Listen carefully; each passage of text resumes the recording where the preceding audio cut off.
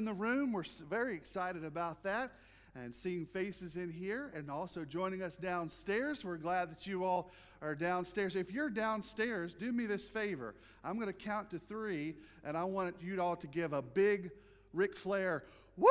Okay, so 1, 2, 3. All right, well, we're so excited that you guys are down there. And of course, those of you who are watching us at home, we are glad that y'all are joining us today.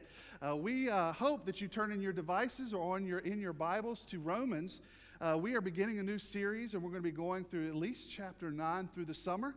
And so if you would join me there in Romans chapter 1 and verse 1, today we're going to be reading Romans 1 through 17, 1 through 17. And today we want to look at the introduction, so to speak, of the rest of the book of the Bible of Romans. And today we're going to look at how Paul focuses on the gospel. Now, the book of Romans is one of the most important books that is in our Bible. It brings about ideas such as adoption, justification by faith, many important things. Many people have been saved by reading its passages. Augustine, Martin Luther, John Wesley, John Piper, all have read Romans, and maybe even some of you in this room. Something that Romans has said that has warmed your heart, as John Wesley said. John Knox said this is unquestionably the most important theological work ever written. And here, as we start this road down in Romans, we're going to see how Paul intended this letter to introduce both the gospel of Jesus Christ, but to help clarify the gospel as we live. Now, as we think through this letter, Paul has written this letter to the church in Rome. Now, we might not know this, but if you kind of follow along in Acts, it is clear that the church at Rome had actually begun not by an apostle and not by some great mission work, but actually normal Christians who were faithful to the Great Commission, who God, because of travel or work or goods, they moved to Rome or moved back to Rome, and they spread the gospel. And Paul had longed to begin a work, a missionary journey that would actually take him to Spain, which was the furthest west of the Roman Empire, to truly take the gospel to the ends of the earth, so to speak.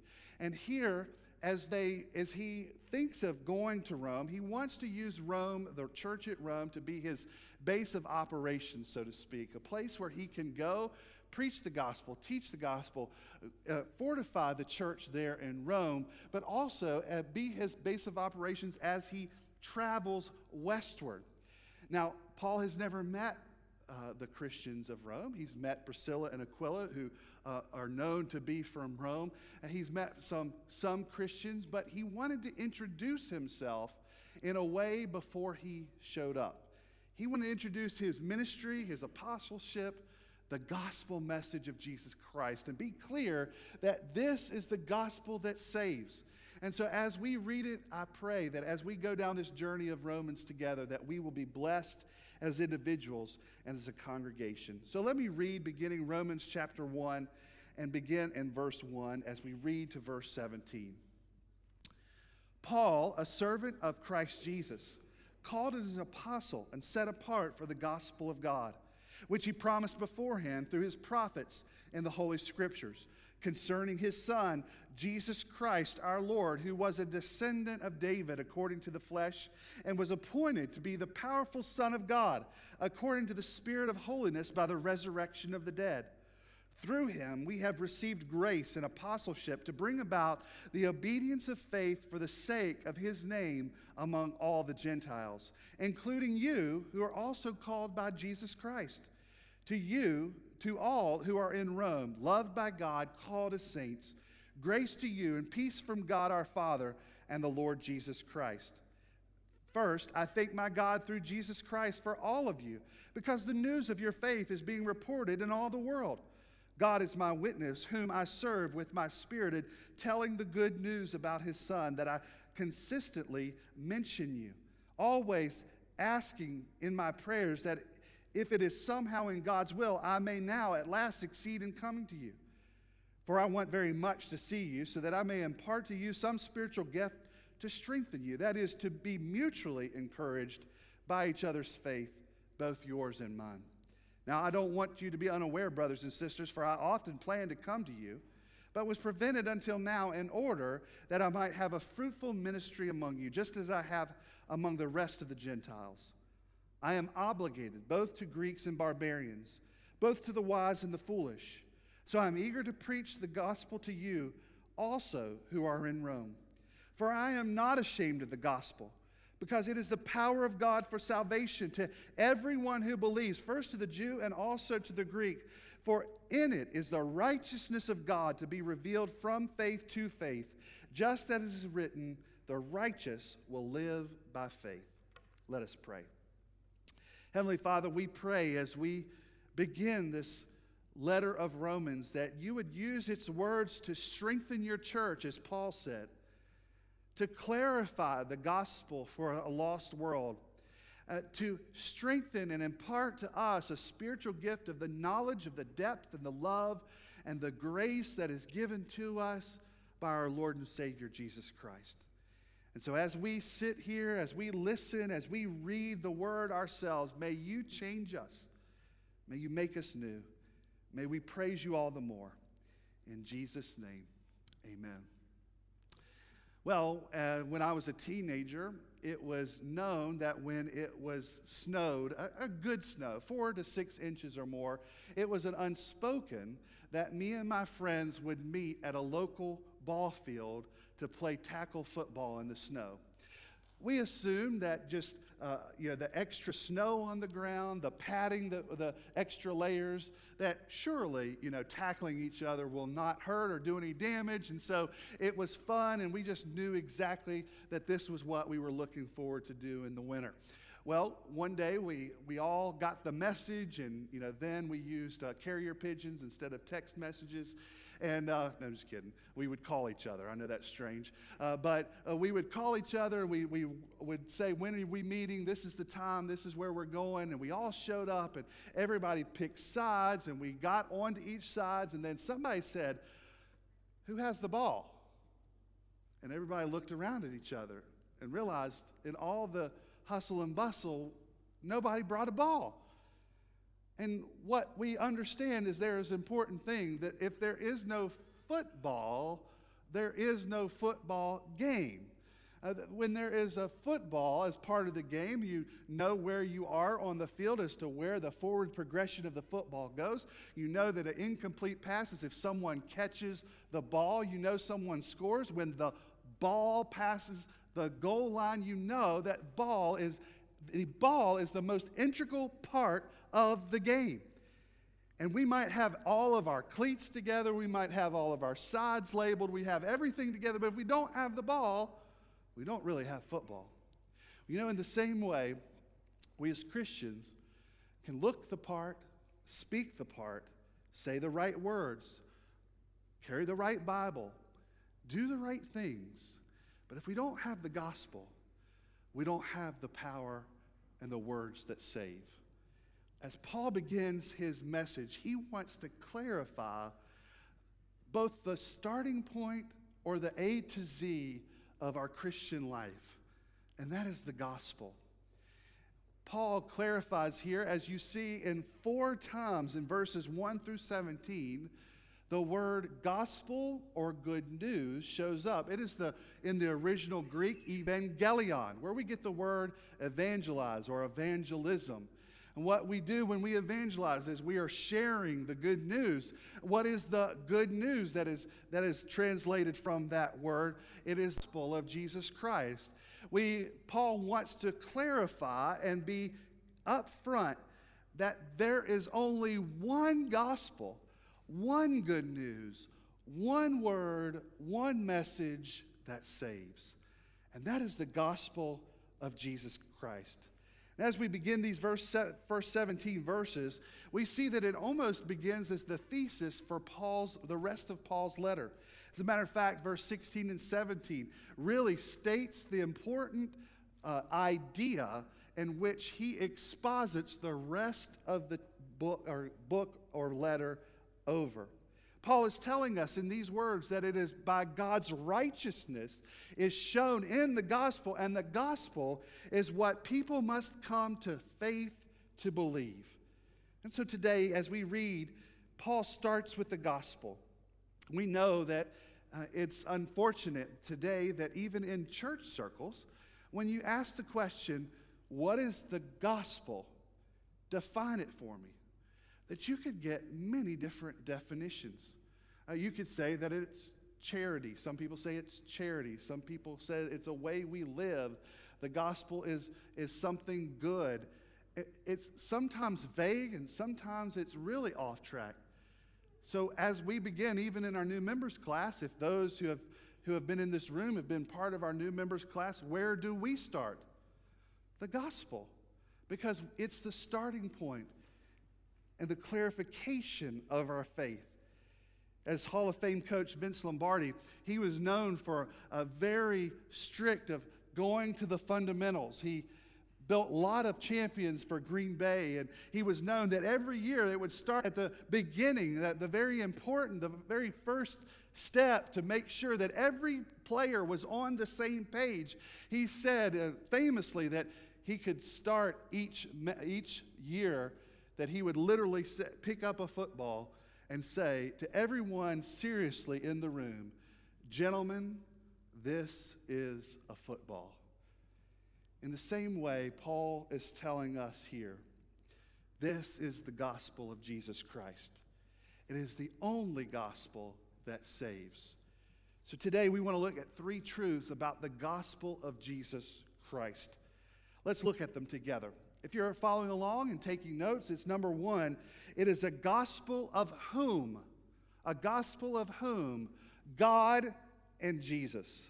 Well, the first 5 verses declare or begin the letter by helping Paul describe his ministry, who he was. He was an apostle, set apart, that he was called to with a message and a purpose.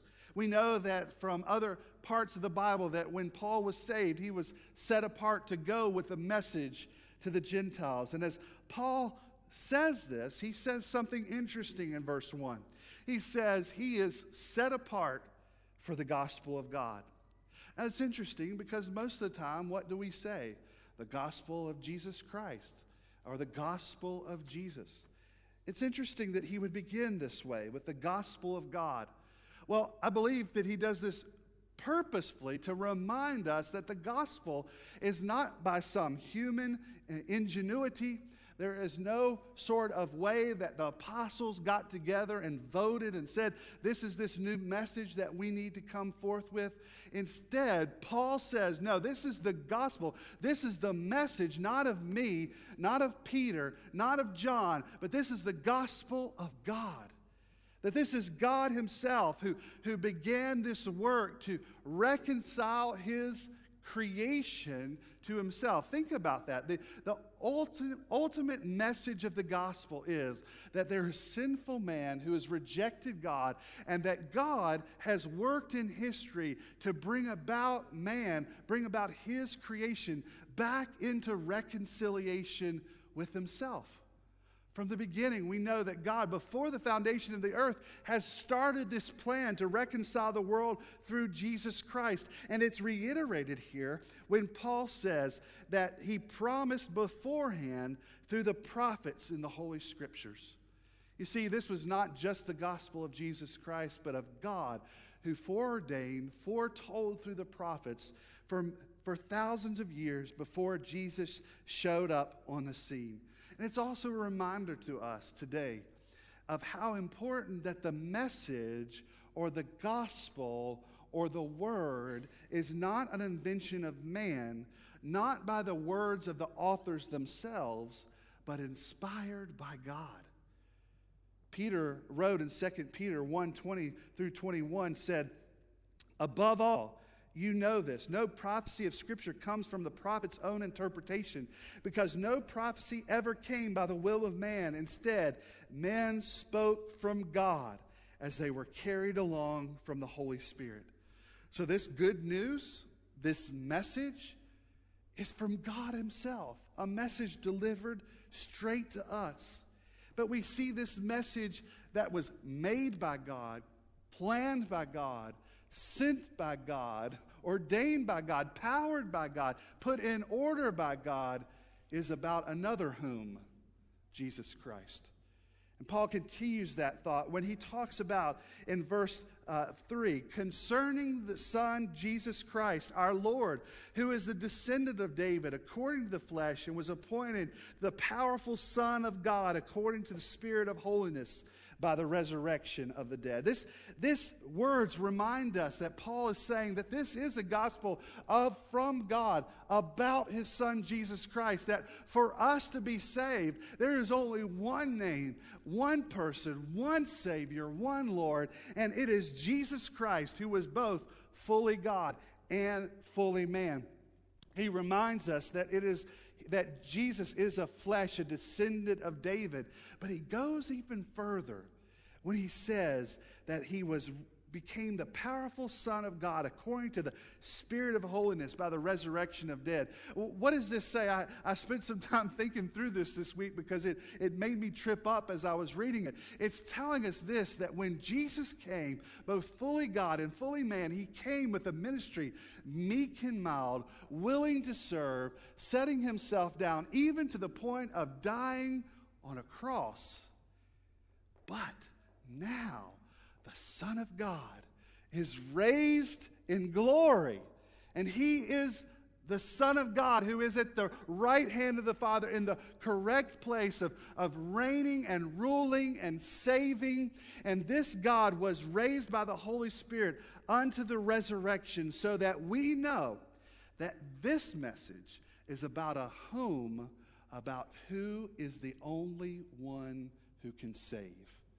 You see, today we get a lot of mixed messages about salvation. The world will tell us from all sorts of different things, of secular humanism, self-help messages. We even hear the siren call of moralism, that if we just be a good person, it will all work out. Well, Paul begins to help us see that this is a message of a whom. Whom do you place your trust in? Whom is the Savior of the world? Whom is it that you can only turn to be saved? Imagine that if you were shipwrecked and you saw two speeding boats coming to save you. But unbeknownst to you, or as you're thinking through who this is, they get closer. And from a distance you see one of them is the U.S. Coast Guard, that they have put up their lives to come and save Americans and to save people and to put others in front of themselves. But the other boat is a pirate ship. Modern day pirates that are ready to kill and loot. And we can understand that if we're on this shipwreck island, we have a choice of one of those that we can swim out to get saved. Well, brothers and sisters, there's only one of those that will truly save. And in the same way, when we have the option of understanding a message of salvation, there's only one that truly saves, and it's the gospel of Jesus Christ. We can get confused, but we must understand that it is us putting our faith in God and God alone, in Jesus Christ, that we can be saved. C.H. Dodd, an old theologian, said, "Faith is that attitude in which, acknowledging our complete inefficiency for any of the high ends of life, we rely utterly on the sufficiency of God. It is to cease from all assertion of the self, even by way of effort after righteousness, and to make room for divine initiative." You see, brothers and sisters, it is our hope and our only hope that it is God who saves us through his Son, Jesus Christ. We must understand that this one message, this one gospel, is of a whom, God, the creator of the world, who is saving the world through his Son, Jesus Christ. It's important we know who the real Savior is. Secondly, this gospel is a gospel to share. Obligated, eagerly, and unashamed. Verse 8 through 16 or 15, we see this understanding that Paul is desiring to go to Rome. He just keeps saying, I long to be with you. I want to go and be with you. He wants to encourage the saints there. He wants to encourage and reach the lost there. But in verse 14 through 16, we see this spirit in which that he sees that the gospel must be shared. He says it in three different ways. If you see in verse 14, I am obligated both to the Greeks and the barbarians, both to the wise and the foolish. So I am eager to preach the gospel to you also who are in Rome, for I am not ashamed of the gospel. Likewise, when we understand the power of the gospel, we must understand that this gospel is so good, it must be shared. As we understand what Paul is saying here, we must understand that we too are obligated and should be eager and unashamed of this gospel message. First, Paul says that he is obligated, or the literal word is indebted to the Greeks and the barbarians. Now, who are those? Well, it means the Greek speaking world, or the knowledgeable world. It is almost as if we just understand the Gentiles in a large group, both Greeks and barbarians. Barbarians would be those who are outside of Greek culture. He goes on to say both the wise and the foolish. Now it's interesting. He said the word obligated, or actually indebted. Now, think through that. Was Paul indebted to someone in Rome? Was it something that he felt that he owed someone back for something? No, we know that Paul had come to Christ through Jesus himself, coming on the road to him and blinding him, and by faith him coming to Christ. So what does it mean that he's indebted? Well, let's think of what indebted means for a second. It can mean two ways. I'll go to Alan and say, Alan, I need $100. Give me $100 and I will pay you back. Well, if I borrow $100 from Alan, then I know that at some point I've committed to paying him back. I am indebted to Alan. Well, there could be another way that I'm indebted. That Alan is supposed to give Carrie $100. And he says, Sean, I'm going to give you $100. You're going to see Carrie first. Would you please give Carrie $100? And he hands the $100 to me. Well, then, now, who do I owe? I'm indebted to who? I'm indebted to Carrie. I owe her $100. Why? Because the $100 came to me to go to Carrie. In the same way, we are indebted to the lost world because the good news of the gospel has come to us from God, that we have been saved, and now we owe it to the lost world, that they hear the same way that we have.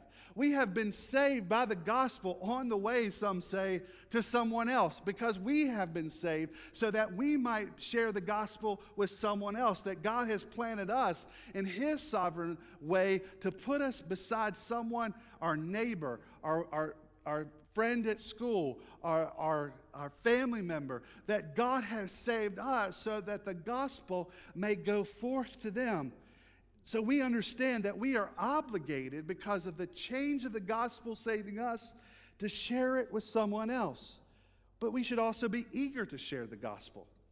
That we should be eager because the gospel is the glory of God, that we can reveal to the world the greatness of who has saved us. You see, that we get to ascribe worship to God because we are bragging on God. We are getting to tell others about this wonderful God who has done a wonderful work in us. This is an act or motivation of worship to us, that we can tell others how great a good God who saves us through His Son. John Stott observed that the highest of all missionary motives is neither obedience to the Great Commission, as important that is, nor love for sinners who are alienated, perishing, strong as an incentive that is, especially when we contemplate the wrath of God in verse 18, but rather zeal, burning and passionate zeal for the glory of Jesus Christ. You see, it should be in us a fire burning that we get to share this wonderful message of God and who He is, that we get to help others worship the same God that we worship. John Piper says missions exist because worship doesn't. Because people aren't worshiping God. Others must come to tell them and say, no, this is the true God, the one who has given His Son, that is owed all your praise, glory, and honor. And therefore, it should be our zeal and honor and passion to get others to worship God with us. We should be eager to see what God will do as we plant the seeds of the gospel and people by faith come to know Him and worship the God who loves. But like Paul, we must be unashamed. We must be unashamed. Boy, it's interesting that Paul would say this because it means that he probably at one point wrestled with being ashamed, or at least he knows or understands that about living in a culture where people who say or proclaim Christ is despised. Like all human beings, we are all want to be loved and accepted by our peers. Nobody wants to be rejected. I mean, whether it was in his day, the popularity of the plurality of gods in the Roman society, the Greek understanding of special knowledge or philosophy or wisdom, or even the Jewish culture that denied the resurrection of Christ, that He was the Messiah. Paul lived in a society not too much different than our own that meant that we are a minority message, that we are a message that is not something that is easily taken in. It's offensive. It's offensive just as it was in the first century Rome as it is today. But we must be unashamed. Why is it offensive today? Well, the gospel is a free gift and undeserved. And this can be insulting to some.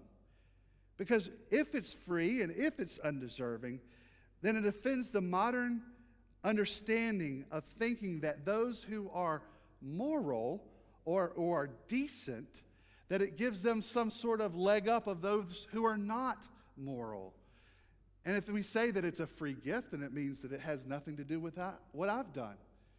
Usually all this life, all this that I've done means nothing. I just receive it as a gift. That can be offensive to some. The gospel is insulting because Jesus died for us. It tells us that we are so wicked that it is only the death of God's Son to save us.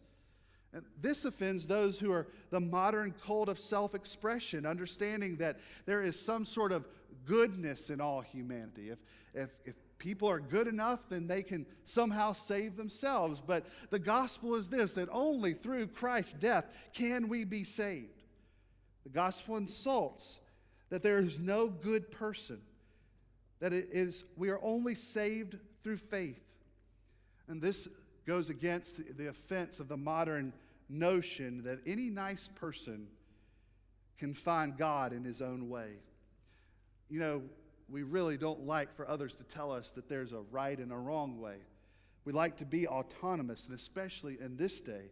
We don't like losing control. And when someone says, no, Jesus is the only way, that offends many people. And fourthly, the gospel tells us that our salvation was accomplished by Jesus suffering and serving. Following Him means that we will both suffer and serve with Him. And this offends those who thinks that salvation is a road of an easy life. And it also offends some who think that we all deserve some comfortable form of Christianity. The gospel is offensive in its very nature. But we must be reminded that we must not be ashamed. Jesus even reminded us in Mark 8, for whoever is ashamed of me and my words in this adulterous and sinful generation, the Son of Man will also be ashamed of him when He comes in the glory of His Father with the holy angels. There's a reminder to us that we should be unashamed of the gospel, that we're willing to stand out, that we're willing to understand that Jesus saves, and be understanding that this is a solid rock for us to stand on. So how do we get to being unashamed? Well, number 3, it is a gospel that saves by faith. A gospel that saves by faith. In verse 16, for I am not ashamed of the gospel, because it is the power of God for salvation to everyone who believes, first the Jew and also the Greek. For in it the righteousness of God is revealed from faith to faith, just as it is written, the righteous will live by faith. Verse 16 and 17 kind of fulfill the thesis for the rest of the book, which Paul will explain through the rest of the letter. And as he understands it, he says some pretty powerful things here. First of all, I am unashamed of the gospel because it is the power of all who believe. Paul understands that the gospel, that he believed, that he was saved. If he, who had been putting Christians to death, can be forgiven and all of his past can be wiped clean, he knows that this is true for everyone.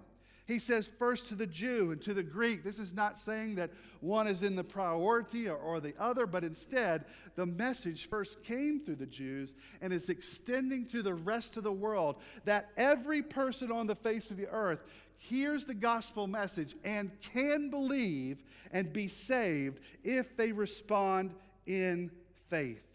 And so Paul says this wonderful message is a message for me, but it's a message that everyone can be saved. Paul knows this message also means that the righteousness of God can only be gained by faith. What does this mean by righteousness of God?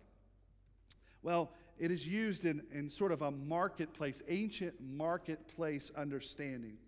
Let's just say a woman goes to the marketplace and approaches a merchant, and that she wants to share, or she wants to sell some grain that she has brought to the merchant.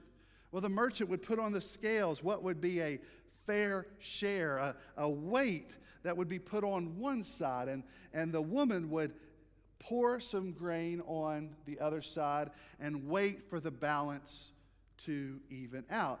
If it was still low, if the fair market or the fair amount of grain was not enough, the weights were heavy, then she needed to pour more until it was leveled out. And once both were balanced, then the scales were determined to be righteous, both sides equal to the other. And that is how this righteousness is being used by the Apostle Paul. That the requirement of righteousness of God must be on us the same. That this acceptance of righteousness and perfection must come from a pure holiness of God. That divine holiness means that he is morally perfect, personally flawless, in words, being, actions, in judgment. And so think of this heavenly scale when God sets the standard of his holiness on one side and our lives on the other. We would all understand that God's holiness and perfection will far outweigh ours. As a matter of fact, Paul writes that there is no one righteous, not even one that would ever tip the scales to be righteous even with the holiness of God. But Paul says we can obtain righteousness. We can obtain the holiness of God by faith in the Son of God, Jesus Christ. In Romans 4, he later says, verse 22, therefore it was credited to him, this is Abraham, for righteousness. Now it was credited to him, was not written for Abraham alone, but also for us. It would be credited to us who believe in him who raised Jesus our Lord from the dead. He was delivered up for our trespass and raised for our justification. So this is the good news of the gospel. That it's not just, as we always think, that our past is forgiven, that everything we've done is wiped away, which is true.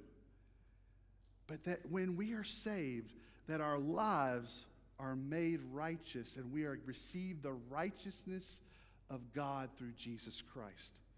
It's as this we took the test of life And through our grading, we see that we get an F, maybe some incompletes, maybe some zeros. Many of us think, oh, well, then God just writes those F's out of the grade book and makes things level. No, it's far greater than that. It's that Jesus Christ himself and all that he has ever done is put in our record. He has taken the test for us. He has presented it to God, and we are made righteous in him. It is everything that Christ has done. We now receive. So therefore, we have no condemnation. We have no concern for our lives because it is in Christ. By faith, we have been saved. Paul says that God, this has been revealed from faith to faith. The faith of God now to our faith, that we, the righteous, live by faith. And this is the rest of the book.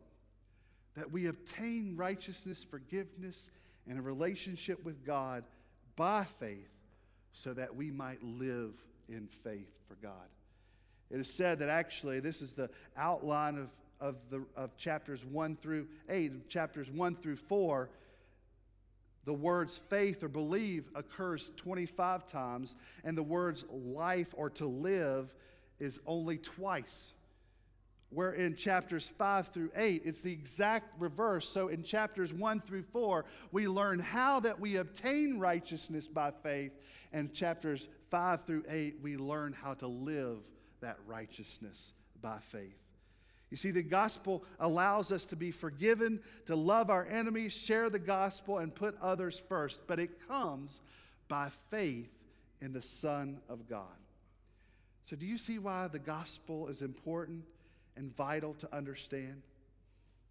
If you're far from God, if you're turning in today to learn more about Jesus Christ, God has made a way for you to come near to him. God has made a way that only by faith you can trust in his Son, Jesus Christ. If you are saved, you have been challenged to see this wonderful gospel message that has saved you is vital for you to share because it is the power of salvation to all. Who is it that you owe a gospel conversation with today? Who is it that you should be both obligated, eager, and unashamed to share this message with? Or maybe it's the clarity for you today that the gospel cannot be mixed with any other idea or way. If you think that you can be saved by your good works or even your church attendance, some think that. Well, how is COVID-19 working in that regard for you? That you haven't been able to attend church. Does that mean that you've lost your salvation or that you can't muster up? No. It's not based on goodness. It's based in the faith in the Son of God and his works. Or maybe you think that you can control your own destiny by your decisions to live by your way or how you want to live. Maybe you need to be reminded today that this is the gospel of God, of Jesus Christ. It is faith in him and the only way for you to be saved. Well, today, brothers and sisters, let us praise God for his gospel. May we see the beauty it is to save us. May we see the nature and reason that we must share it, and may we understand that it is a gospel of a gift of faith that we can come reconciled to God. Let us pray. Heavenly Father, we are thankful so much for the words of Romans 1 and how we understand that this gospel is important for us to believe and understand that there is no gospel, there is no other message that saves. May we be reminded of this beauty, how we were saved, how the gospel came to us, maybe through a faithful friend, or maybe through our faithful church, or maybe through a family member. We know that the gospel came to us, and by faith we have received it, and we were saved. May we understand its power and nature, that we may come to Christ, that we may share it, so that others may come to believe by the power and the work of Christ in us. May we be faithful to believe. May we be faithful to share. And may we give all praise, glory, and honor to the God and Jesus Christ who saves us in this glorious gospel. In Jesus' name, amen.